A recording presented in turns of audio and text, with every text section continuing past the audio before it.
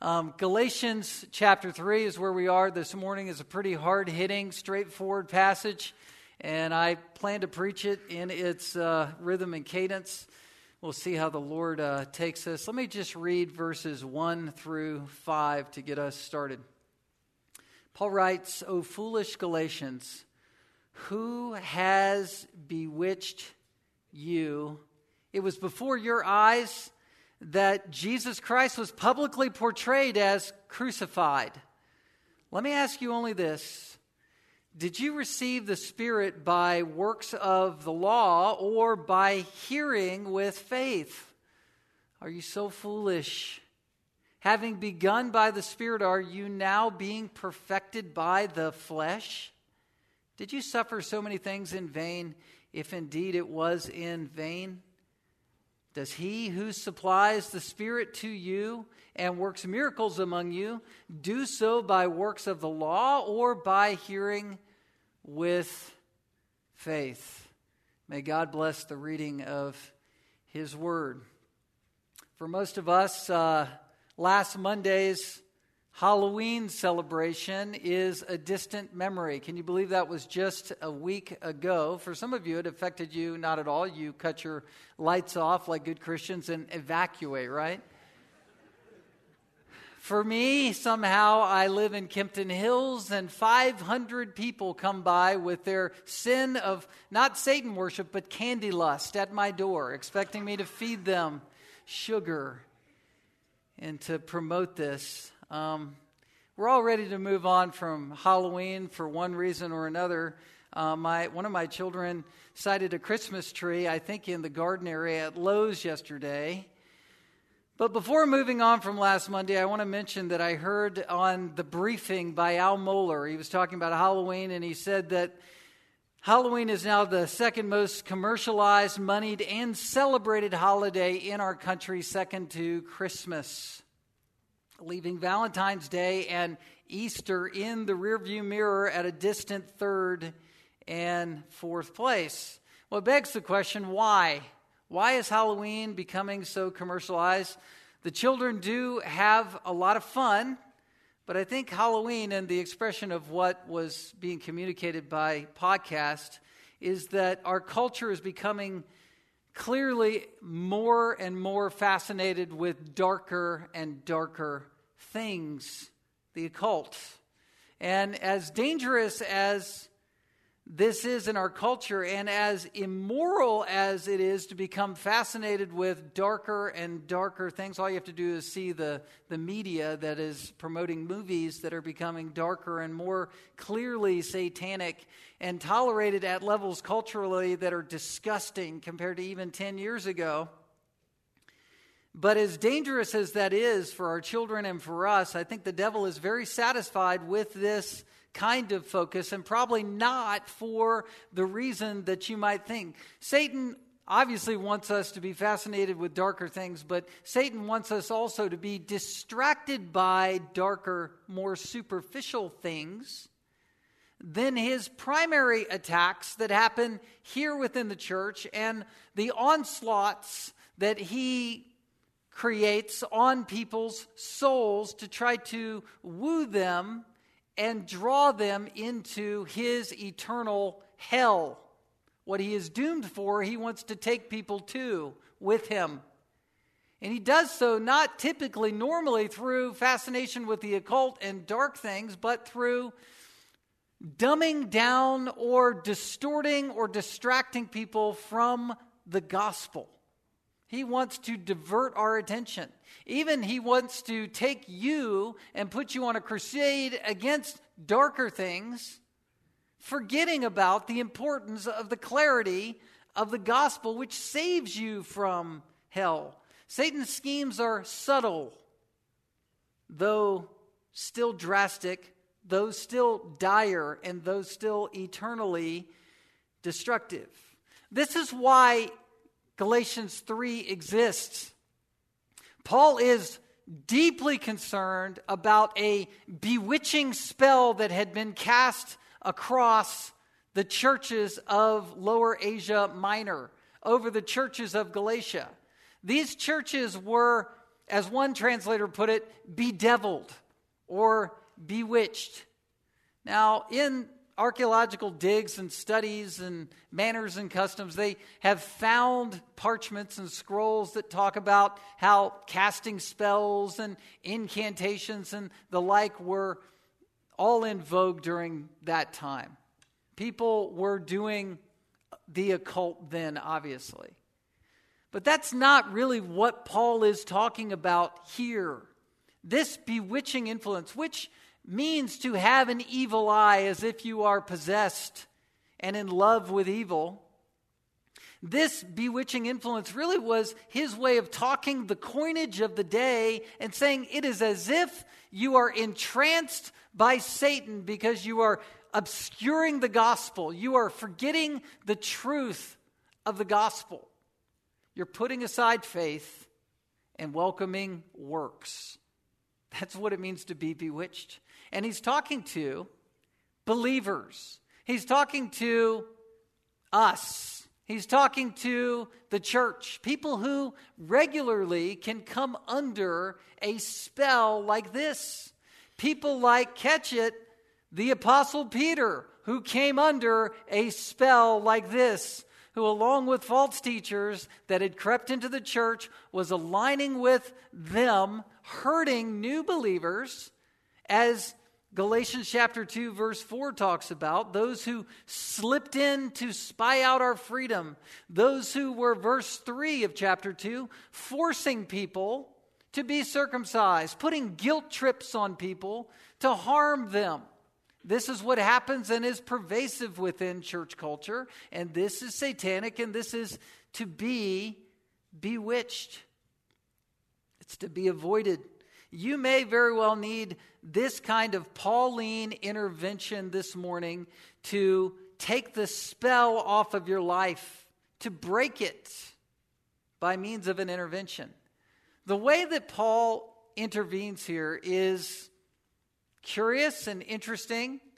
It's curious to me, even in terms of the way it's written grammatically, the literary device Paul uses to break the spell, but probably just more importantly and practically, it's important to see that Paul is disarming people through a series of rhetorical questions.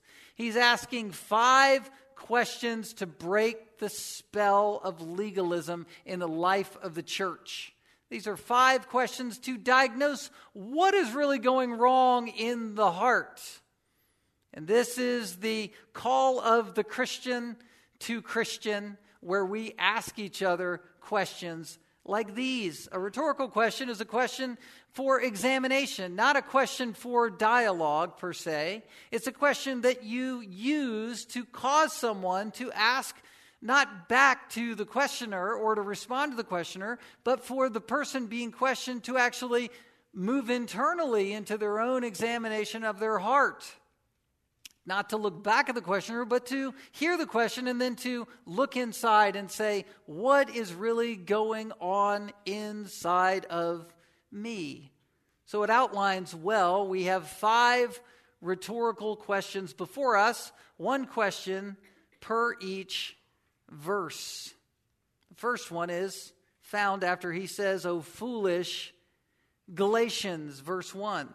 First of all, he's calling these believers foolish. Jesus in the Sermon on the Mount warned against calling people fools, and that word is the word for moron. We're not supposed to angrily take people down. That's not the word Paul is using here. He's using a different term for being senseless. He's saying, church, you are being senseless by the way that you are conducting yourselves, by the way that you are bewitched. And his question is asking, what is the source of this attack? You're being attacked and it's making you foolish. Not foolish like an unbeliever. Psalm 14:1, the fool says in his heart, there is no God. The psalmist is addressing unbelievers. 1 Corinthians 2, Paul calls people who are unbelievers naturally minded people who cannot receive the things of the Spirit. The gospel is foolishness to them or folly and shame. He's not talking to them as if they are true unbelievers, but he's saying to them, you are acting like unbelievers. You're acting like you're not filled with the Holy Spirit, which is both discouraging and encouraging. It's encouraging in the sense that an unbeliever really can be a believer can really still be a believer and act this foolishly. But it's discouraging in the sense that Paul is needing to take out the gospel defibrillator paddles and put them on the chest of this church to say, wake up. So Paul's not addressing their salvation status, but he is using language to shock them. He wants them to come out from this spell. Now, I have to mention something about spiritual warfare here, because the word bewitched doesn't mean that they were satanically attacked in a way that they were not responsible. They are responsible to diagnose themselves, for them to answer the question in their own hearts, who has bewitched me? What is going wrong? Spiritual warfare is multifaceted. In one sense, Ephesians 6 says that we wrestle not against flesh and blood, and all of that is behind a veil in another dimension, right? Where there are demons, there is the devil who seeks to devour us. There is warfare dynamics going on that we cannot see, and primarily we cannot feel. It's of another dimension, of another realm, but it's just on the other side of the curtain. It's present. It's here. The effects are felt. But the battle of the theater of war in that is not for us to go behind the curtain per se, but for us to fight the good fight of faith as Christians. There is a moral dimension that's going on. We have to fight the good fight of faith with the gospel and our moral choices, believing the truth, not rejecting the truth, not believing the father of lies, but clinging to the truth and saying we need to meditate on whatsoever is true. So, the first rhetorical question, who's bewitched? Did Satan bewitch them? Did the false brothers bewitch them? Remember, false brothers is mentioned earlier in chapter 2, those who slipped in verse 4 of chapter 2. Or is the answer that the Christians themselves have bewitched themselves in their own minds? So is it the devil? Is it the false teachers? Is it their own minds? Where is the source of warfare? And the answer is all three, all of the above, and yes. We are to resist the devil. We are to fight and be warned against false teaching and false teachers. And we are also fighting our own flesh within our own minds. That's what's going on. That's what's happening. So that's the first diagnostic. That's the first question. Who's bewitched you? Well, this is a battle that's raging within their own hearts. And secondly, Paul immediately goes right to, in verse 1, the answer, which is to make a beeline straight for the cross. He said, it was before your eyes that Jesus Christ was publicly portrayed as crucified. So how does Paul immediately fight back against this bewitching influence? He immediately takes the church to the cross. Let me ask you this. Were these Galatian believers exposed to or present at, literally physically present at the place where Jesus died in Jerusalem? What does it say? It says it was before your eyes that Jesus Christ was publicly portrayed as crucified. Were they there? Well, perhaps someone was there who was part of the Galatian church and had been there at Pentecost and had pilgrimaged back, from Jerusalem back home. But primarily, these are brand new believers who had been evangelized by Paul and Barnabas in the first missionary journey. Remember we talked about that? He had won these people to Christ. They were Gentile believers primarily. And I just have to say, they weren't there. That's not what Paul is saying here. Paul here is saying that he preached Christ and him crucified to win these people to Christ. The Greek word here for publicly portrayed is a word where we get the word graphic. It's proagraphically. It was something that was published before their eyes. When? When Paul preached. Listen, we underestimate the power of preaching, I know. We do. Our media age that we live in subverts the power of preaching, but do not underestimate it. The preaching of the gospel is how people see Christ crucified. It is. You hear the word of God, and by faith, you see with the eyes of faith Christ and Him crucified. You don't just see an image. You see it through your heart with the affectionate value that this is what life is all about. The world is on the fulcrum of Christ crucified. Will you take Christ as Savior and Lord? Will you take Christ as a substitutionary sacrifice for your sins? Will you believe that Christ's atonement covers everything that you've ever done? That you were this before, and now because of Christ crucified, you are a new creature in Christ. That's Christ published in our hearts, where we see and believe in Christ. Paul said that to the Corinthians. Do you remember that? Where he said, I know nothing but Christ and Him crucified. 1 Corinthians 2:2. He made that decision to know nothing but that.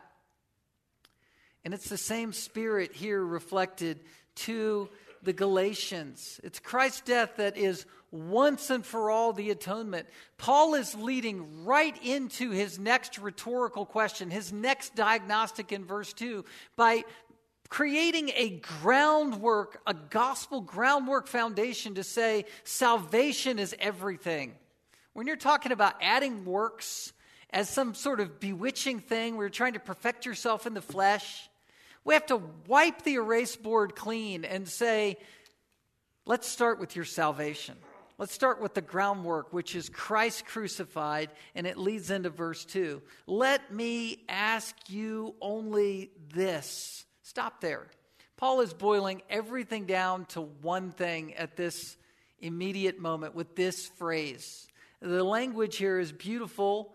He literally is saying, I want to learn, Matthew 2:0, like the word disciple. I want to be a disciple of your answer here. I want to learn one thing from you.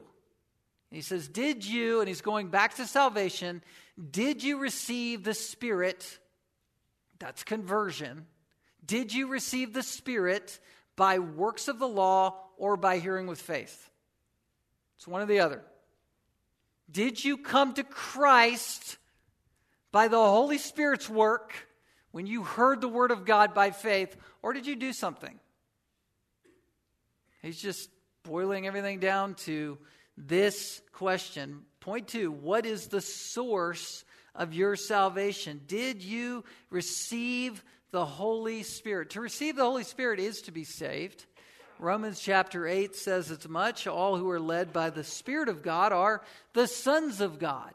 You have received the Spirit of adoption. Romans 8:14. Sealed with the promised Holy Spirit. Ephesians 1:13. The love of Christ has been shed abroad in your heart when you are saved. Jesus said to Nicodemus, you must be born again. This is the quickening work of the Holy Spirit in your heart. And when you need to reduce everything back to one thing, down to one thing, it's good to go to the saving work of Christ in your heart. You saw Christ crucified, and you either received the Spirit of God or you did not. But you did not earn your way into the kingdom of God through law keeping. It's remembering that in your heart it was by the hearing of faith. Romans 10 goes in and through this. I'm not going to take too much time, but all of preaching and missions and hearing by faith and the nations believing comes down to this. Missions is going places and publicizing Christ crucified so people can hear that and see that and receive the Holy Spirit and believe. Everyone who calls on the name of the Lord, verse 13, shall be saved, will be saved. How will they hear on him whom they've not believed? How will they believe in him whom they've not heard? And how are they to hear without someone preaching?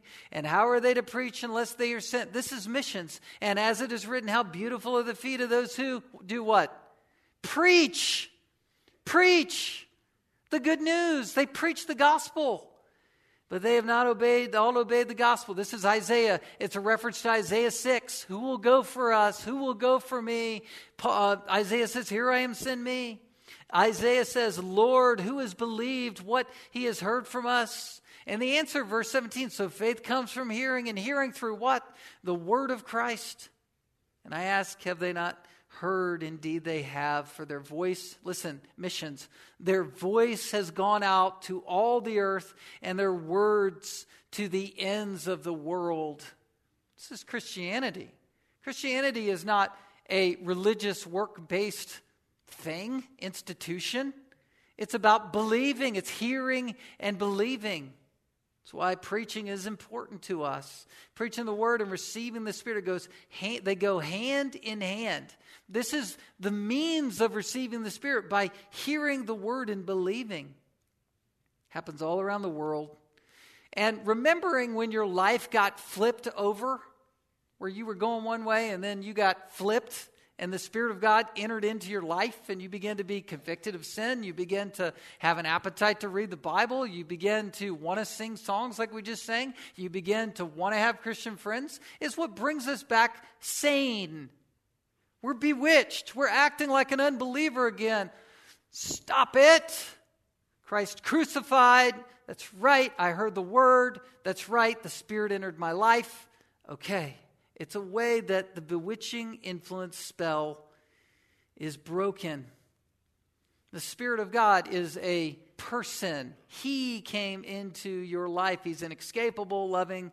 He's the accountability. He's what has been poetically called the hound of heaven, who traces after your scent and won't let you go. And he magnifies Christ in our hearts. Number 3, the third question. What is the source not just of your salvation, but the next logical question is, what is the source of your sanctification? You say, sanctification, you've just lost me. I'm tuning out for 10 minutes. I'll be back. No, sanctification. This is Christian growth. Christian growth. How do you grow? What is the means by which you grow? How do you become more like Jesus Christ? How do you do it? Understanding what sanctification is and how it happens is very important to the Christian, and it was very important for the Apostle Paul to ask this question. It's a rhetorical question. Look at verse 3. Are you so foolish? Having begun by the Spirit, that's salvation by the Holy Spirit, are you now being perfected by the flesh? Paul goes right back for the jugular, calling these Christian folks foolish, asking the question, are you so foolish? Are you so bewitched? Are you so misguided in your thinking and actions, where you're harming people by trying to heap on heavy law-keeping burdens, by trying to place legalism on people's backs? Oh, I love Anchorage, Alaska. I must digress. This is a non-legalistic zone, is it not? Oh, to be delivered from the South. It's incredible. It's way, way different here. I love it. It makes me want to grab a cup of coffee right now and just throw it on the floor just to say it didn't matter. It didn't matter. Nobody cared. People got more comfortable because I did that, right? That's beautiful, but people get so wound up in legalism. They get bothered, distressed, unhealthy, fearful, believing they're not measuring up. They've lost their salvation. They can't get in. They're not in good graces. God's not smiling on them. I've sinned one too many times, and so now God doesn't love me. Now God has left me. Now I'm in trouble. Now my friends won't like me anymore. People won't take me back. All of those legalistic burdens are soul-stifling and super, super harmful. So it's so important to understand that we were saved by the Spirit, and guess what? You are kept by the Holy Spirit, and you are grown by or growing by the Holy Spirit. You are. You are. Let me just break down sanctification a little bit for you to try to clear some of this up, because if we get it wrong, suddenly we can fall really quickly into legalism.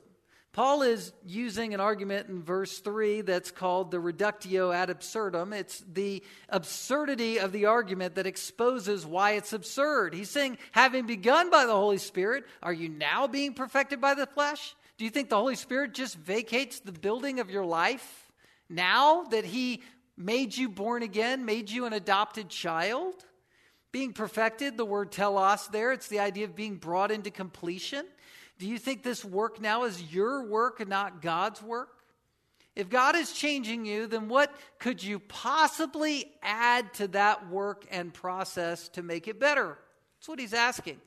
Well, let me clarify sanctification. Sanctification means to be made holy.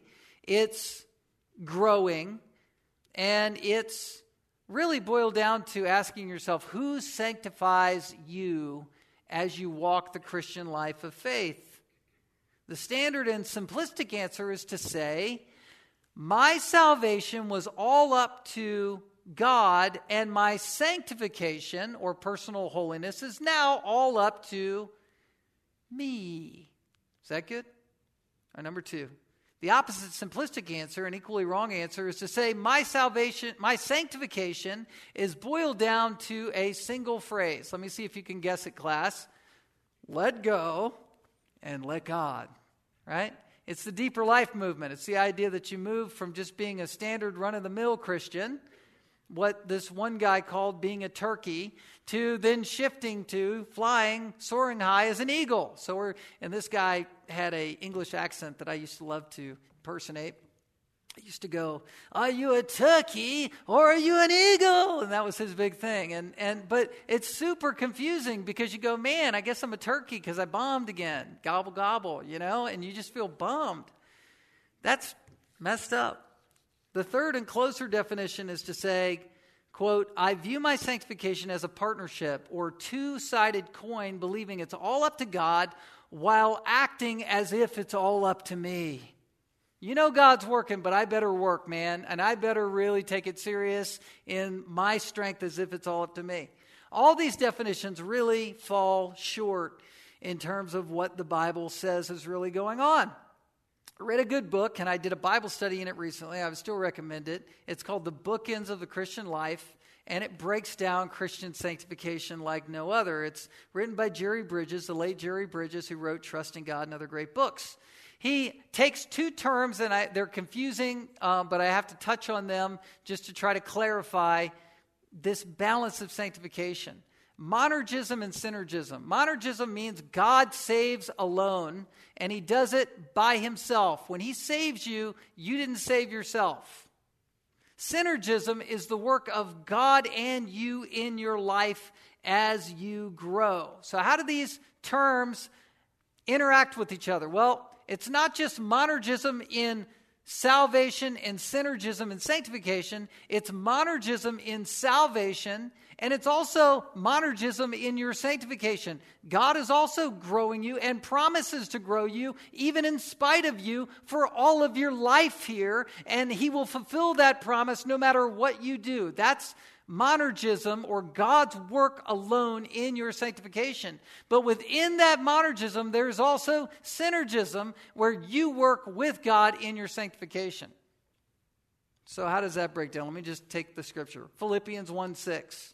Here's monergism in your sanctification or in your Christian growth. I am sure of this, that he who began a good work in you will bring it to completion at the day of Jesus Christ. That's Philippians 1:6. Now here's synergism, Philippians 2:12. Therefore, my beloved, as you have always obeyed, so now, not only as in my presence, but much more in my absence, work out your own salvation with fear and trembling. Remember the next verse? For it is God who is at work in you, both to will and to work for his good pleasure.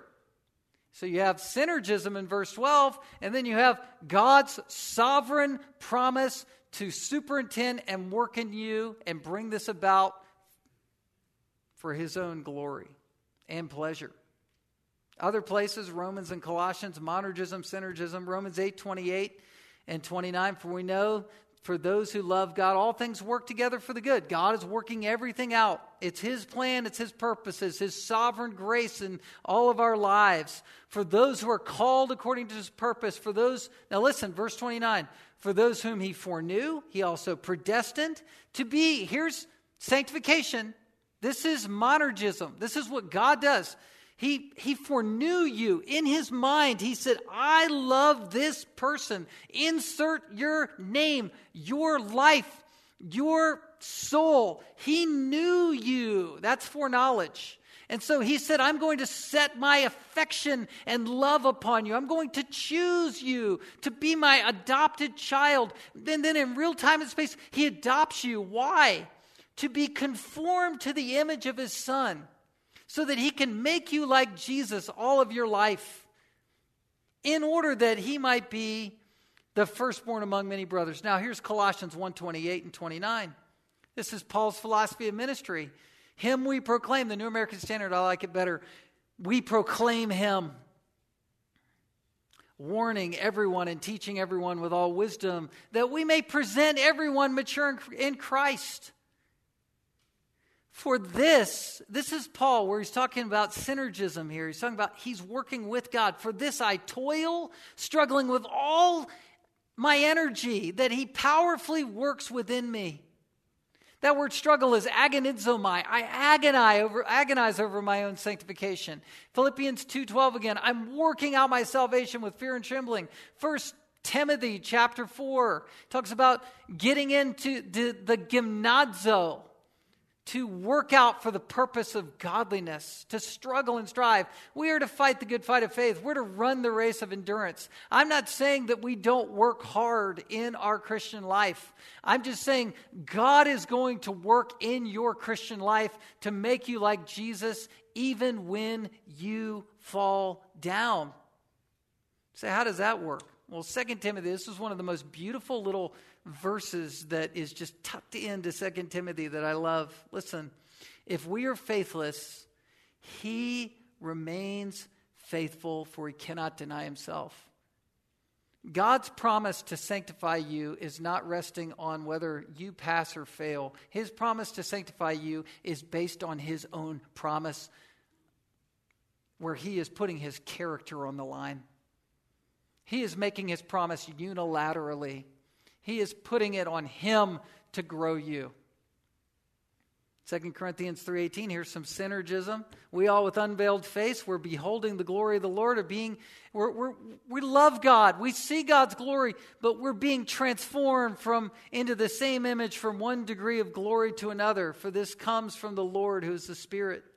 John 15:5, I am the vine, you are the branches. Whoever abides in me and I in him, it is he who bears much fruit. For apart from me, you can do nothing.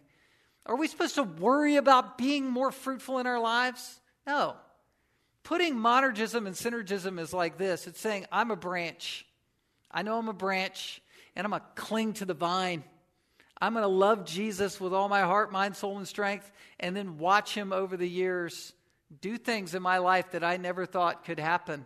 It's exceedingly abundantly above all I could ask or think. It's where you look at yourself in the mirror and just say, I can't believe I'm a little bit better. And then as soon as you get there, pride comes for the fall and you blow it and you go, man, I can't believe God still loves me and I'm still growing. And that's sanctification. Someone said it this way, the hymn Trust and Obey, for there's no other way to be happy in Jesus, should probably be rewritten to be, the reason that I obey at all is because I'm trusting God's work in my life. I obey because I trust. It's not just like, okay, I trust, now I'm working. Okay, I'm with God, and I'm trusting Him and His sovereign work in my life. Now I'm going to do something. No, I'm trusting God as I pass and fail and bump along in the Christian life, and He's working this out and making me more like Him. And I'm relying ultimately on His promise. Let me tell you how this practically works out for your life, which can take away some of your legalistic spell casting that you might be a part of, where you put heavy burdens on friends or family members, where you say, you need to grow. You need to be more like me, or whatever, right? Where you do something like that. If you believe that God is growing people, then you can trust God more to grow the people that you love. Less than trusting yourself to try to influence people to grow, to be more like Jesus. It takes the burden off. It takes the pressure off to try to fix everyone. You can know God is growing people, the people you love, and so you don't have to, not as if you could. You can't grow people yourselves. All right, verse 4. We'll wrap this quick. Did you suffer so many things in vain, if indeed it was in vain? So we're not perfected in the flesh, verse 3. We get that. We weren't perfected through physical circumcision or through works. Verse 4, now Paul is asking the church just to examine their own experience or testimony. Did you suffer? The word suffer here isn't talking about just generic experiences. It's actually talking about the cost of discipleship.